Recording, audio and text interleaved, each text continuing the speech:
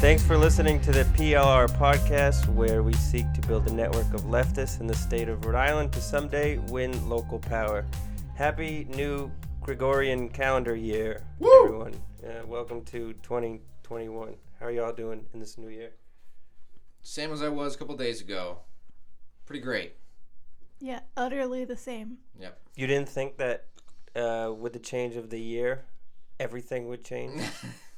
Isn't it like Neil deGrasse Tyson always posts every year how pointless New Year's is? Yeah. He always, Probably. I saw a meme on it like a couple nights ago, but it's true. It's just a formality, right? I mean, that dude's not my favorite dude or anything, but yeah, he's right about that.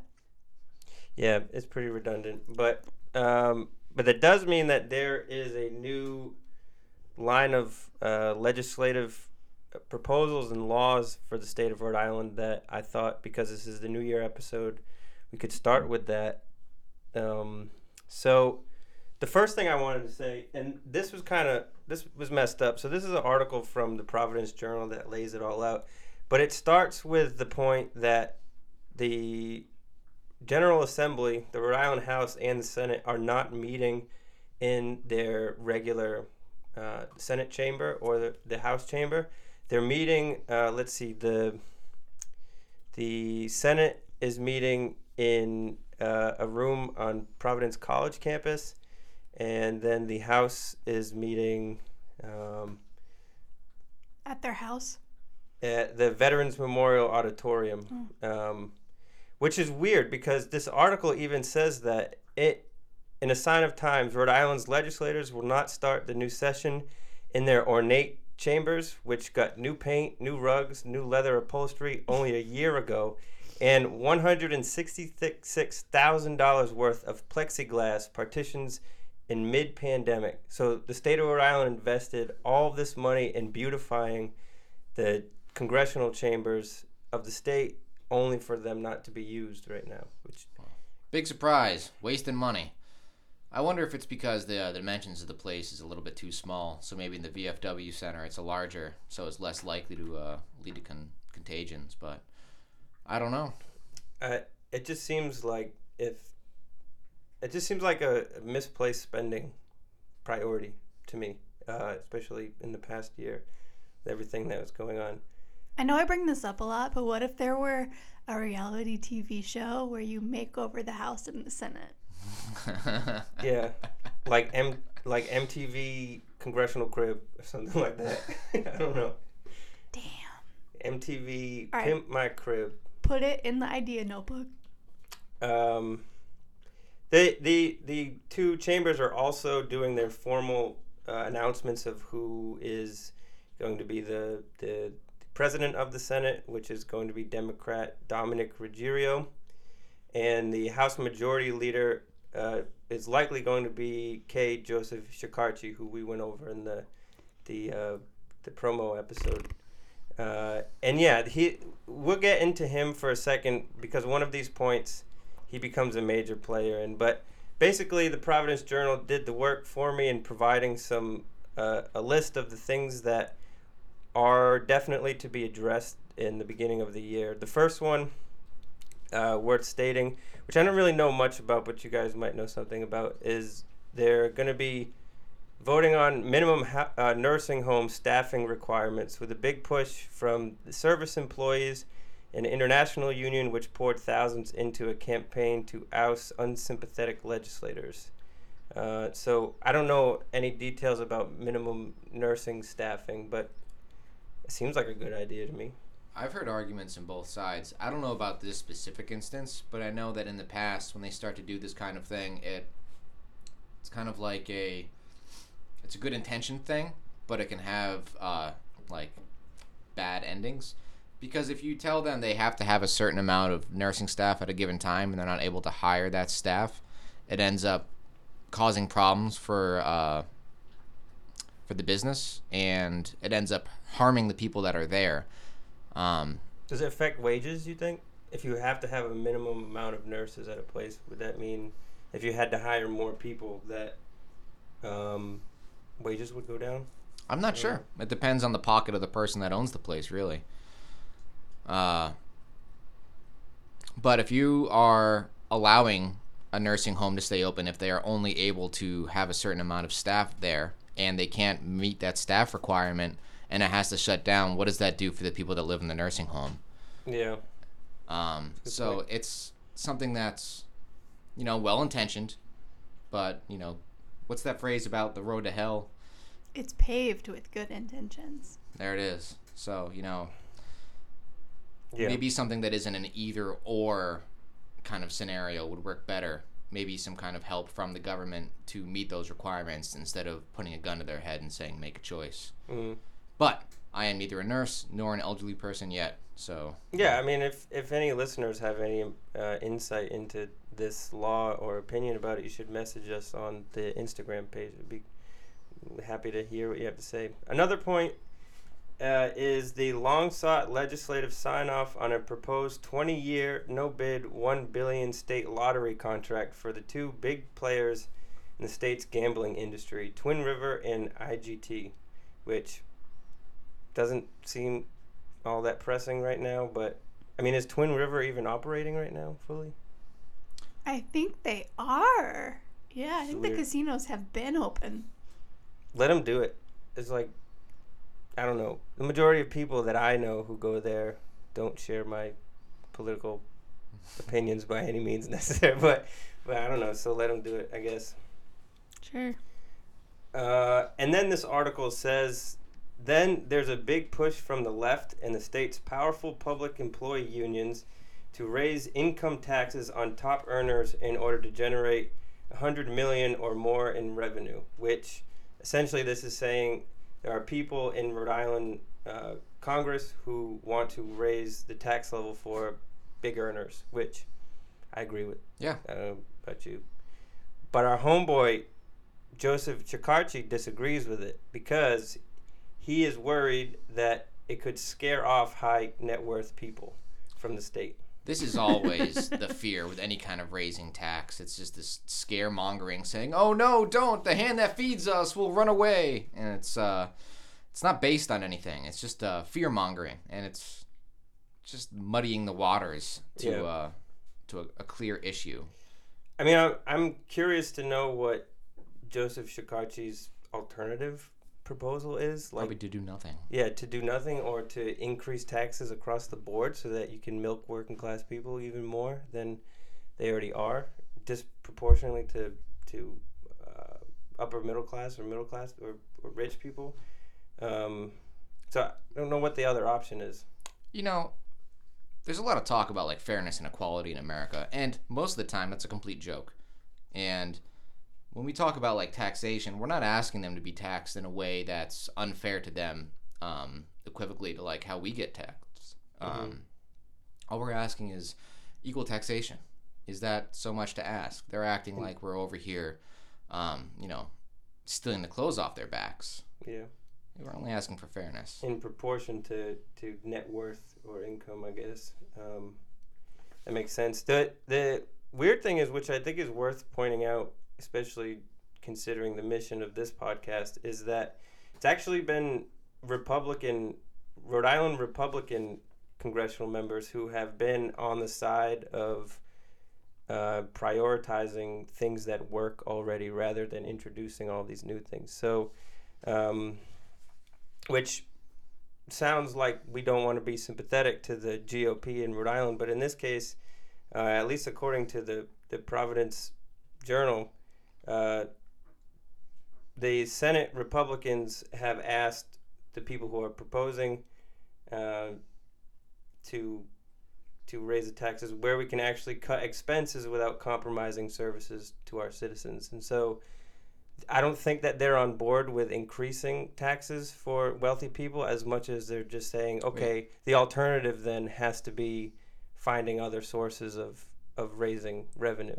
Read that one more time. Does that insinuate that it's going to be like some kind of budget where they're going to start trying to hold costs back and not spend as much in order to... It could. Because that just fucks everything up, because where's that money going to come from? Or what are they going to cut it from? It's going to come from all these communities and all these programs that help people that aren't floating their pockets. Yeah, so the quote, the looming fight has prompted the leader of Rhode Island's outnumbered Senate Republican to ask anew, where can we actually cut expenses without compromising services to our citizens? And programs that work, let's continue to fund them, especially programs that help the needy, help children, help the disabled, and help the mentally ill. And again, this is a Republican member of the Senate saying this stuff, that rather than, because Rhode Island has to meet its deficit or try to minimize its deficit for next year by raising revenue, and the leftist push is to tax the higher income people to get that revenue, and this Republican is saying let's trim the fat and keep what works. Yeah, trim the fat and keep what works. So revolutionary. I think there's some kind of compromise with it, but I mean, rich people have to be taxed more, basically. But then why can't you do a mix of both? You know what's funny is that they say, like, let's see what works. Let's keep the things that help the citizens and yada yada. What ends up happening is it puts all these like constraints, because what are the terms there? It's like, let's keep what works. Mm-hmm. When you start to define what works, it's like it goes in like this mathematical equation to see if it's profitable for whatever it's achieving. Yeah. And nonprofits are so fragile in this kind of equation. There are such good things that are being done for people that are like disabled or who are poor or people who are just in need of whatever thing. And they're under this pressure to make it look profitable when it shouldn't be a thing of profit. It should be a thing of taking care of the citizenry or the population in general. Mm-hmm. So I think any kind of language that's like keep what works, you know, even if it's well-intentioned, I think that's also kind of scary, because the decisions on what works and what doesn't isn't going to be in the people's hands. It's going to be in those Republican politicians, and I wonder what they're going to protect or what they're going to decide first. It's vague enough to be populist, right? To say something like that, and then in your quote mention the needy, children, disabled, mentally ill, so that people read that and they're like, oh, this sounds great, that's what you want to do. But again, the original statement is just really vague. So, yeah. I also want to add that, so in relation to why the Rhode Island Houses of Congress are not meeting in their normal places, this article gives a summary or a rounded up number of how much it costs them to rent the two places that they are, the Veterans Memorial Hall and then the place on I think it's Providence College campus. Let's see. So the Senate has secured the use of the hall on RIC campus. There you go. Through June 30th, if necessary, at a cost of up to $523,828. Chump change. The tab covers RIC security officers, housekeeping, in quotation marks, installation of audio-visual equipment, an air filtration system, and $66,816 for snacks and meals for the senators and their staff for 28 weeks. Again, it's just like ridiculous amounts of money spent on something that I don't really quite understand. Couldn't they Zoom? Why? I think they have. Like, that's what they did leading up to the end of the year. This is just like a New Year thing. Doesn't fiscally make much sense to me, especially when the looming debate supposedly is over tax hikes or funding social services. The last point that they bring up that Rhode Island is to vote on this year is marijuana legalization. Perfectly timed. Yeah. That was a dog yawn. Dog yawn. Marijuana legalization, which I haven't been following the debate in Rhode Island much. I know that a lot of the politics of Massachusetts and Connecticut looms large over what Rhode Island does. So, yeah, where are you guys with that? A 2017 poll revealed that 59% of Rhode Islanders supported legalizing adult-use cannabis. 36% said they were opposed. Damn, 36%. Shikarchi said he's not ready. to endorse a plan for 2021. So Basically, doesn't seem like it's coming anytime soon. yeah, Sukachi is the enemy of today's episode of PLR podcast. Yeah, how many people approved? 59%. All right, so the majority. Oh yeah. It's a big majority in U.S. But it's not good enough for him, I guess. Yeah. Oh, great. No, even though it would bring like billions, I'm sure like billions of dollars in money, hundreds of thousands of jobs. Yeah. We're talking about how do we increase revenue, right? Yeah, stimulate the shit out of the economy. Come on. How is this a bad idea?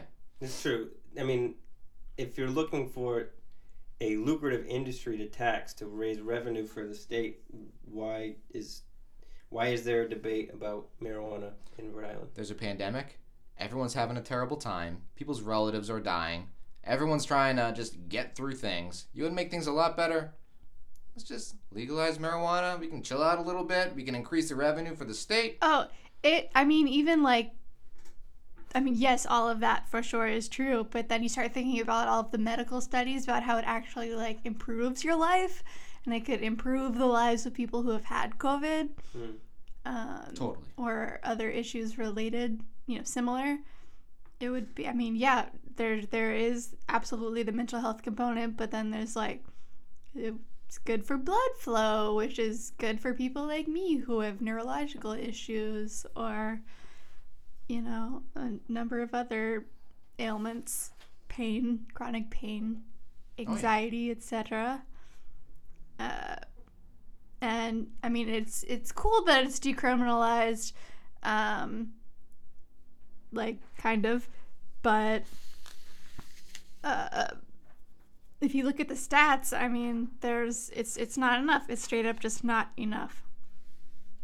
After winning this past election cycle, Shekarchi was asked about his opposition to legalizing marijuana, and he has suggested creating a marijuana task force for the state of Rhode Island. For God's sake. To try to figure out. We need more bureaucracy. I mean, it sounds badass, right? I want to be part of that marijuana task force. What does that entail? Like doing studies that have already been done on a national scale?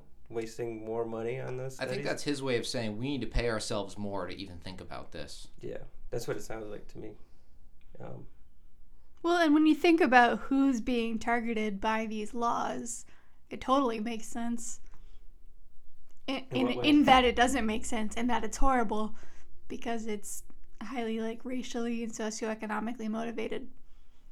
But it's not at all surprising. What do you mean? Can you explain a little bit by that? What do you mean racially motivated? Well, the laws and the arrests are racially targeted. 100%. The ACLU actually released, well, I guess everything now is last year at this point, but they released, some report talking about how, even though, I'm going to compare black folks and white folks for this, even though black folks and white folks consume and purchase marijuana at similar rates, black people are targeted and are arrested, 3 to 4 times more than white people. And they get stuck in jail, something like 20% of people are stuck in jail before they even get a trial, right? So, and jails are designed in such a way that these people just never have a chance to actually redeem themselves. Yeah. America is not the place for redemptive justice whatsoever. I mean, it's hard for anyone to go to jail. Even if the law changes and marijuana crimes become redundant, you still have that on your record even though the law changed. Yeah, we decriminalize the object, but we don't decriminalize the charges against the people. When this was decriminalized, was there any kind of investigation into the people who are in jail right now for these crimes? Are they should just be let go if they're guilty of committing crimes that aren't crimes anymore. Yeah, oh, for frickin' sure. I mean, if you look at states that have legalized recreational use, like obviously California, Colorado, Oregon, Washington, and now as of yesterday, I think Montana or something. Massachusetts. Oh, Montana's yeah. surprising. Duh, Massachusetts, Our 5 neighbor. seconds away from here. Ooh, ironically, I lost my train of thought. Letting go of people that are in prison. Yeah, for- that's what everybody keeps asking. Like, when are you gonna release and expunge the charges for all of the nonviolent marijuana offenders? You have to create another task force. Democratic task force first before you do that. That's what. Politicians love task forces. Makes them feel important. It's a way to just funnel money It does into. sound cool. I mean, when you create a task force, you're paying the people extra that are on that task force to do the research and whatnot. So it becomes kind of a way to just funnel money into the task force, who are already legislative members or city government members or whoever. Because when it comes to marijuana especially, like, the research is already there. Mm-hmm. It's not that difficult to research scientific articles or do the legwork that other states have already done. Yes, it wouldn't take a lot of effort to look and mirror another program at a different state, as it's already but done before many, many times. And also, I don't like the language of calling it a task force either. That kind of sounds kind of hostile. Yeah. You know what I mean? It's Well, if you're going to be looking towards something positively, I wouldn't think you'd give it such an aggressive name.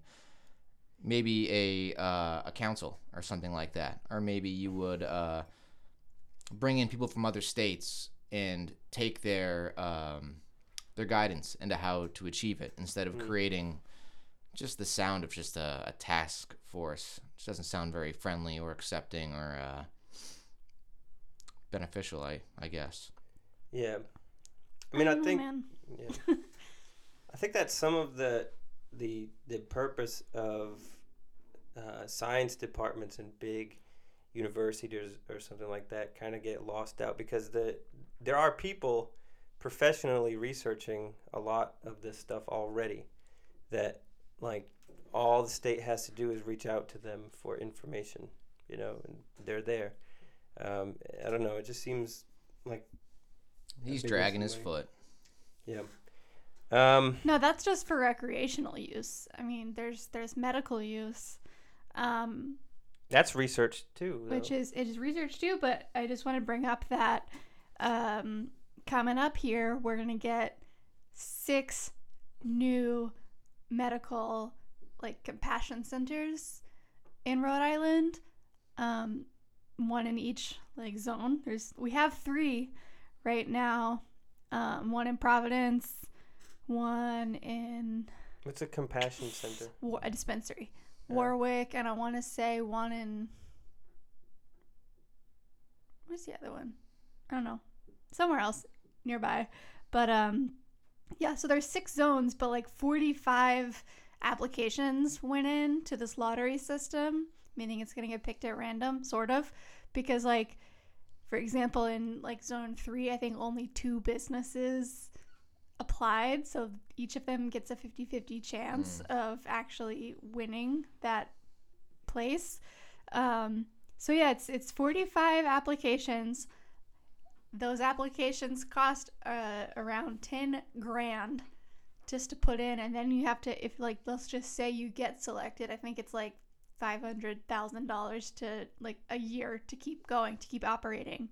And with that kind of, like, change, you gotta think, like, money change, you gotta think, who are these people own these businesses? If you look at the long list of names, they're all really cheesy, so I'm gonna go with probably white people. But also, just considering how much money it takes to keep these things going, and all of the racial bullshit we just talked about, I'm gonna assume that it probably, when the state allows people to participate in this kind of business, it's only a certain kind of person that they're allowing. I try to look up, minority-owned businesses, and because there aren't very many in Rhode Island, it was a small research session, but Mass has a couple. So it's not hard to find, but when these businesses do pop up, I do want to encourage people with their medical cards who are patrons of these kinds of stores to do your research, please, and try to support minority-owned businesses. This is where the credit system plays a major role in this whole thing, because in order to get big business loans like that, you have to have good credit. Dude, nobody is starting a business. I mean, very few people are starting a business with $10,000 like in hand. Yeah. You know? If you go to a bank and you ask for a loan for a lottery chance on opening a business, they're going to laugh at you.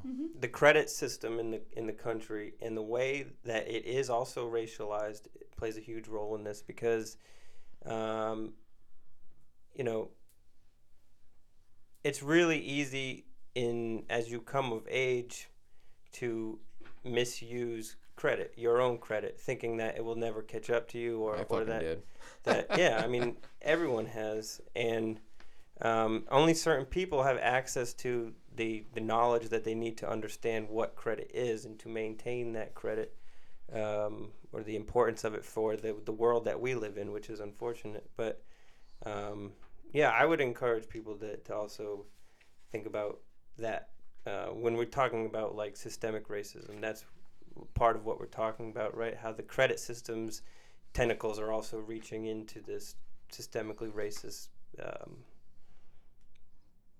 country we live in. It's contingent on things. It's like it's opportunity for anyone to throw their hat in the ring, but you got to have a hat first. Yeah. Anyone can join in and put $10,000 in, but that you got to have $10,000 to start. And how many people have $10,000 to start? Or be able to get it. What type of person has $10,000 as change in their back pocket that they can throw away on a lottery chance? And like I said, some of these businesses applied more than once. So that's like $40,000. And some of them were already known on the Better Business Bureau, right? Well, yeah, I mean, they have, like, as LLCs, they have to register. Okay. But theoretically, they're not currently in business, because that would be illegal. Oh, so is this like speculative business starting? Like, I mean, because they're companies. They're already existing companies, but they're speculating now in the marijuana, the emergence of the marijuana business in the state. Listen to some of these names. They're so cute. New Leaf, you know. Cute. My favorite one is Faded Minds. Nice. Yeah. You can buy your tie-dye shirts there. Right? Yeah, I don't know, whatever. Oh, Portsmouth was the third place that I couldn't think of. There's already one in Portsmouth. So Warwick, Providence, and Portsmouth. Okay. But please don't go to Faded Minds. Somewhere else.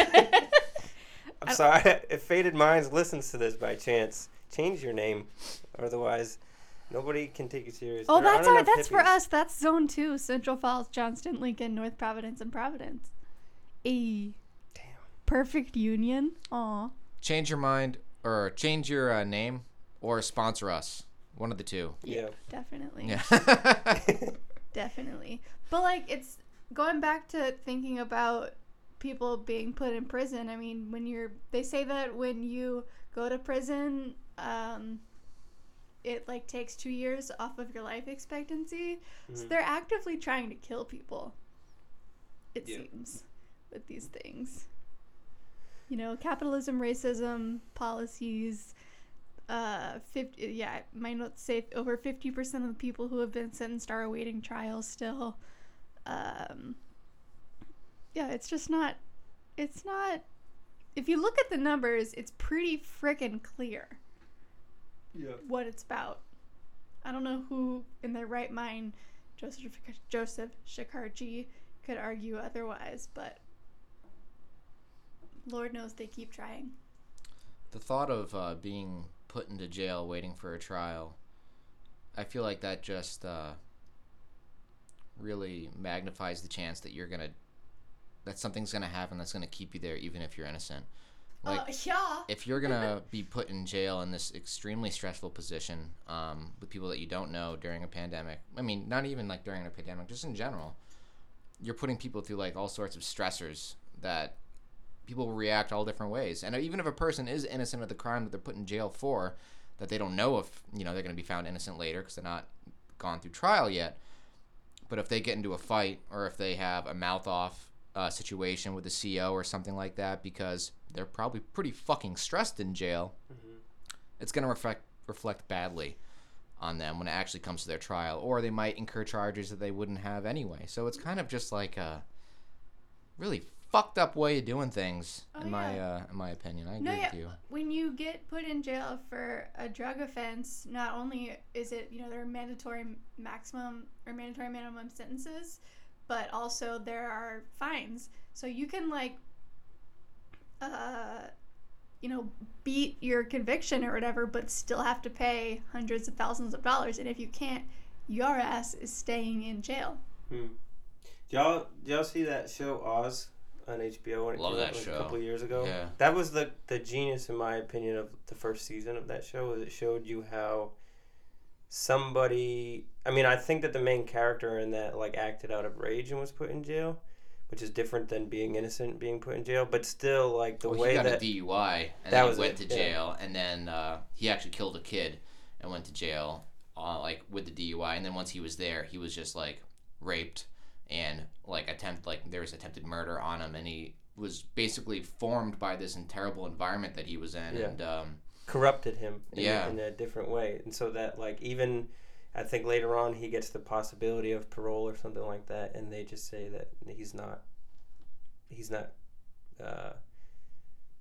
of the mental ability to go back out to society. It was just a good if you're looking for a show to kind of talk about what we're talking about, to reflect on what we're talking about, then that's... And you've already watched Orange is the New Black. I haven't watched that. Yo, that show is good. Yeah, I've heard a lot of really good things about that show. I haven't watched it. I mean, the main character, Piper, is one of the most annoying people ever in the world, even though she's fictional, kind of, more or less fictional, just based on a real person. But the other, and I don't think it's cool to use, non-white people as, or just, not to say non-white, but to use black and other racial and ethnic minorities as props or plot points, but they are fully the best part of that show. Yeah. 100%.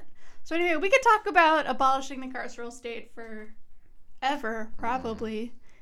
But is there anything else we want to talk about? There are a few things. I read some article about a Cranston arrest that happened recently. Did you read that, Andy? What I read about is a police officer seeing, that crew that cruises around in the ATVs and the dirt bikes and stuff. I have the article up right now, but I can wing through it. The majority or all of them, I think, are not white, right? I think they're probably all black or brown. Yeah. I don't know what the makeup of that group is, but I support them wholeheartedly because I think they're badass. So shout out to y'all, whatever you guys want to call yourself. And this is a different group than the middle school kids that just be popping wheelies on bicycles, bombing hills, right? Okay, yeah. Checking. Shout out to those kids. This is the crew that were riding with the young man who was hit off the moped. Jamal. Yeah. Jamal Gonzalez, yeah. So they're cruising through town. Female stops and, blocks traffic as the rest of the parade rolls through. That's called corking. Very cool. And she fell off her bike after pulling forward. So a police officer who was watching took that moment to run over and try to grab her. And at that moment, she pushed him off, understandably. And the rest of the group came back. And according to the report, they were circling kind of like one of those like an old Western, how the Indians circle the wagons, that kind of thing. And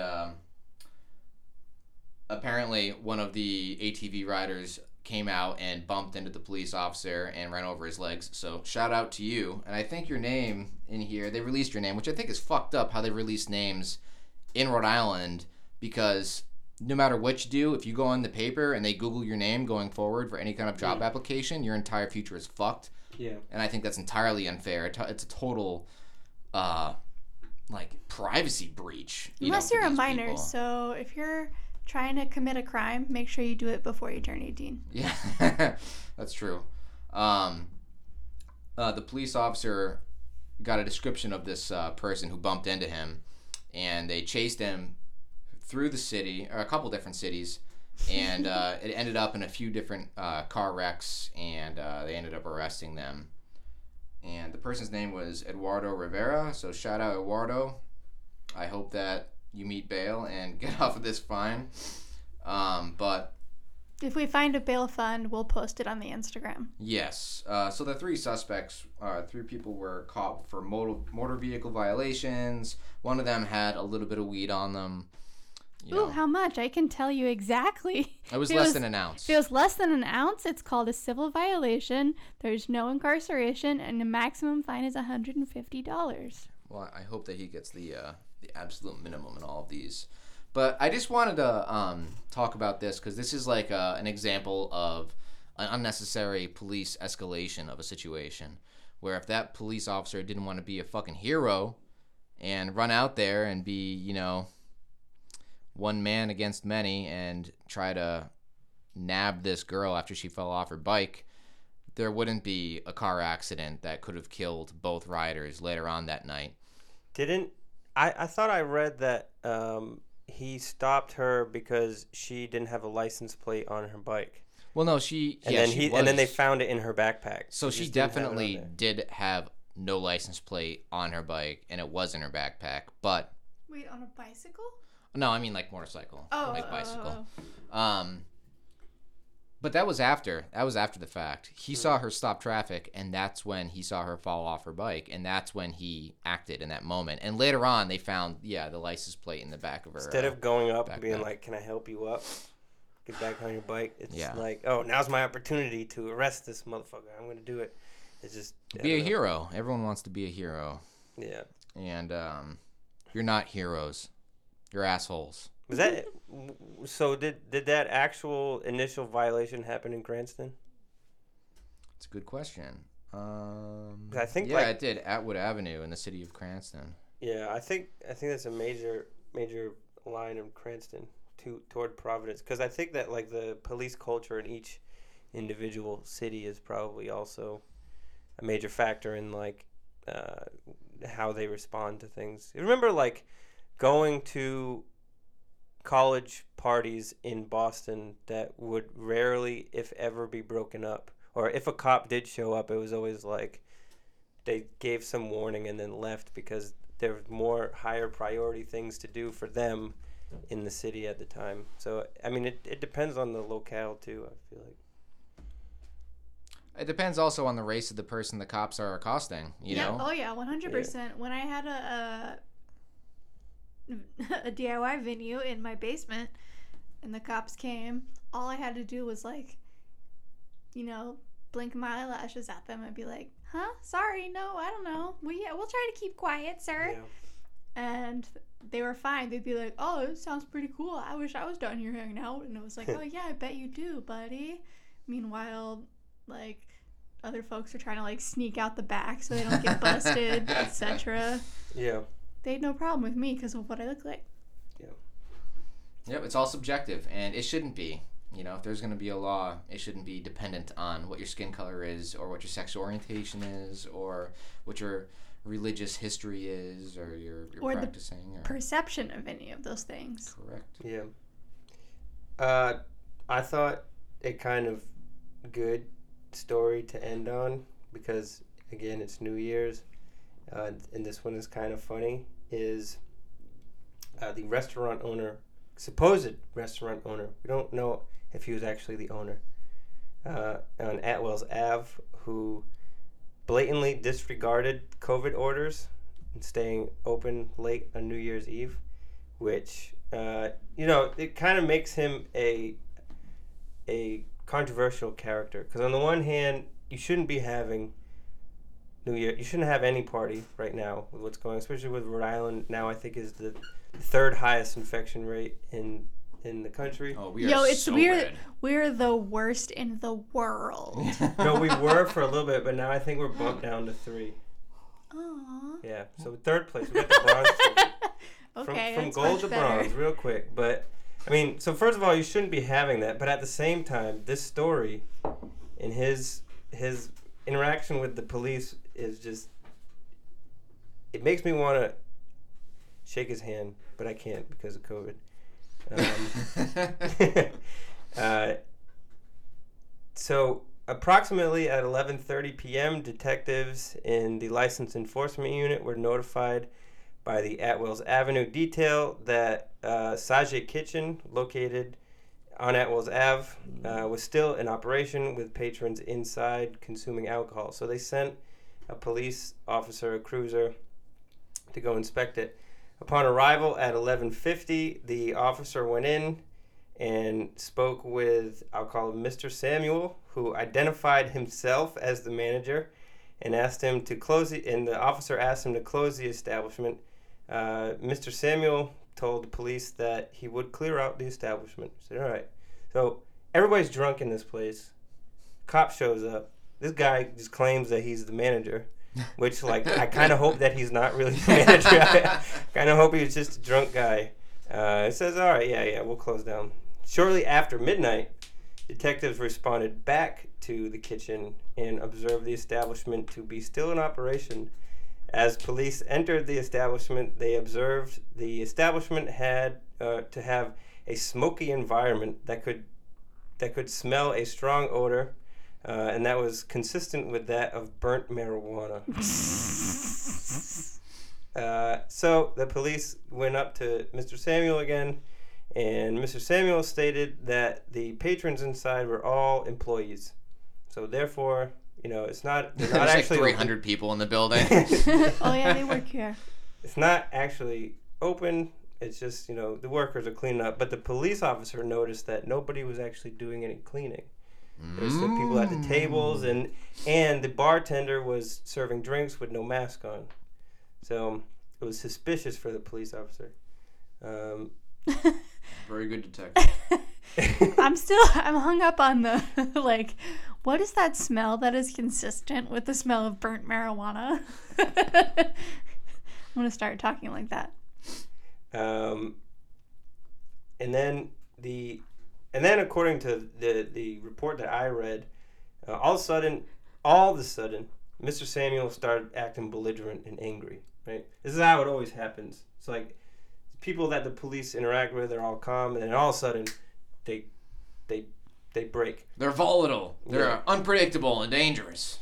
According to the police, Mr. Samuel continued his defiant behavior and stated, "The only reason you're in here is because I'm black."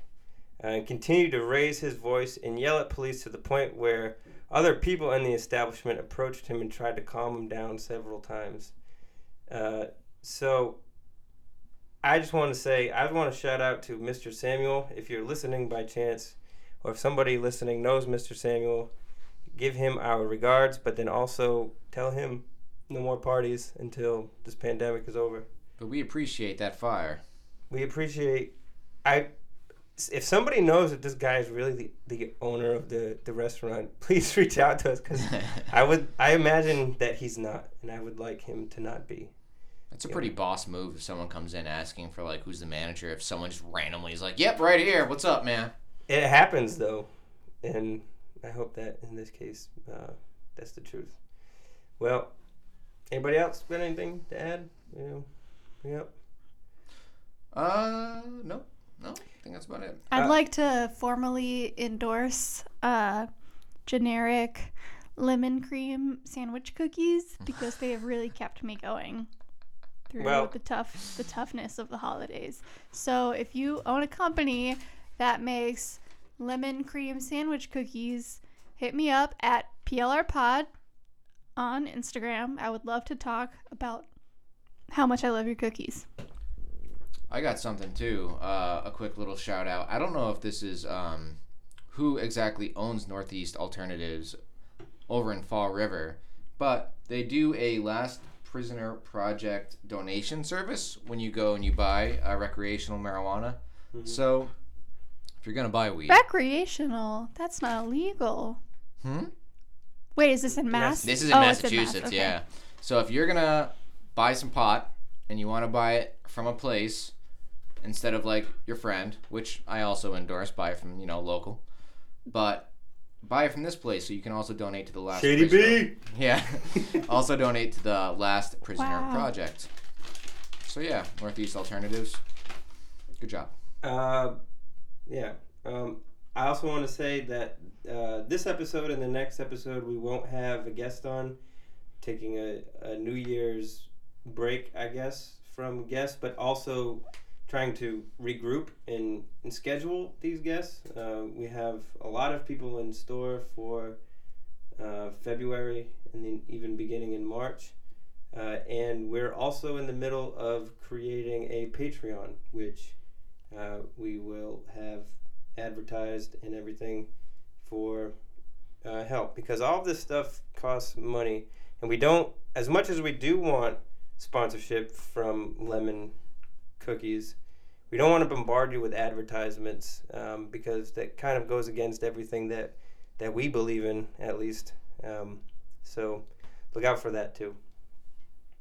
And thanks for listening. Always. The musical guest for this week's episode is Cactus Attack with the song Smoke Too Much. If you like what you hear, look them up on Instagram at Cactus Attack and buy their music. Thanks.